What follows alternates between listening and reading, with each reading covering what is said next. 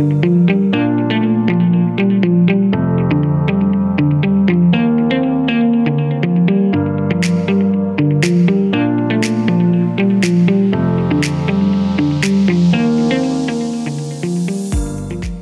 to Politics Disassembled with me, Fiona Potney.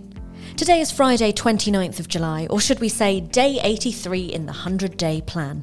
This week we're disassembling Chief Minister Christina Moore's 100-day vision.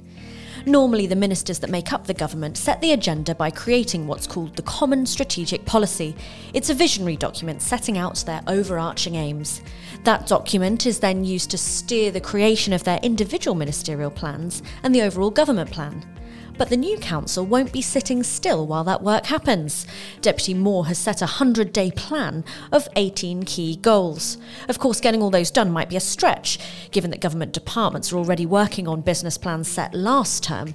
But the new crop so far appear determined to stay on track with their Get Jersey Back on Track plan. To help focus minds, Broad Street has now been flooded with 100-day plan posters. There's a new logo in civil servants' email signatures, and the Chief Minister even admitted on Twitter that she has a screensaver timer too. So what's actually in this plan? Top of the list is addressing the cost of living crisis. The Chief Minister wants to bring forward a mini budget of actions to support struggling islanders ahead of the winter.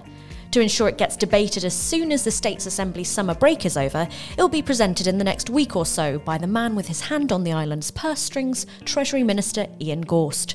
We don't know what's in it yet or how it will be funded, but what we do know is that Deputy Gorst has previously called for an urgent 10p cut in fuel duty. Whether the Chief Minister agrees remains to be seen. Points 2 to 4 of the plan are all about making islanders feel heard. Deputy Moore is launching a fact-finding mission to see how islanders engage with government and what can be done better. The Chief Minister also wants to bring forward plans to get young people more involved in policy making, and older people too. To help with the latter, she'll be setting up what'll be called an Older Persons Living Forum, where she'll be able to listen to their experiences firsthand. Point number 5 is about working towards a living wage with an initial lift to £10 per hour.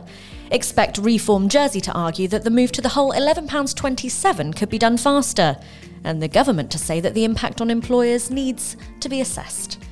For 6, the government will be introducing an appeals process for small businesses who are being chased to repay COVID support funding. Number 7 is about creating a cabinet office. No, it doesn't mean physically constructing an extension to the government HQ, but moving around staff to create a team that coordinates the work of government, making sure all departments are in sync and that ministers are as prepped as they can possibly be. So how would it work? According to the new CM, no new staff will need to be employed. The team from the existing Ministerial Support Unit will be merged with the Strategic Policy Planning and Performance Department. Try saying that quickly. No wonder it's affectionately known among civil servants as SP3.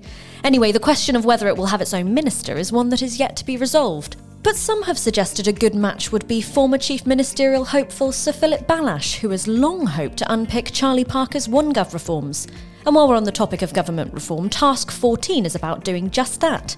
After OneGov ripped up the structure of government and left some departments with up to 3 ministers, Deputy Moore wants to restore the policy of one department, one minister. With number 8 and skipping ahead, 12, it's onto the housing crisis. The government wants to limit the number of houses that can be built over 3,000 square foot for a period of time. They've also pledged to bring forward plans for more prefabricated homes in Jersey. For 9, it's the £800 million hospital project. Infrastructure Minister Tom Binney, himself a previous critic of the all-in-one Overdale plan, is conducting a review. At the end of the 100 days on 20th of October, he'll be expected to report back to the States Assembly on whether a better value alternative project is possible. Number 10 is creating a public services ombudsperson, in other words, an entity with teeth that can deal with grievances about government from members of the public. Task 11 is delivering at least one free meal a day in every school. Then, while we're on schools, the Chief Minister wants to create a People and Skills Commission to monitor the population, availability of accommodation, skills gaps and employment opportunities across the island. 15 is bringing forward plans for free period products for all islanders. It comes after Deputy Moore got politicians to agree that all period products should be tax-free back in April. 16 is a pledge from ministers to ensure they have a clear plan for the year ahead by the 100th day. And last but not least is bringing forward a plan to open a cultural centre in Jersey to celebrate the mix of identities across the island and bring different communities together. So who's keeping an eye on these plans? Well, that's the job of scrutineers, who are currently being led by Reform Jersey leader Sam Mezek. And of course, Express's top team of journalists will be covering every step.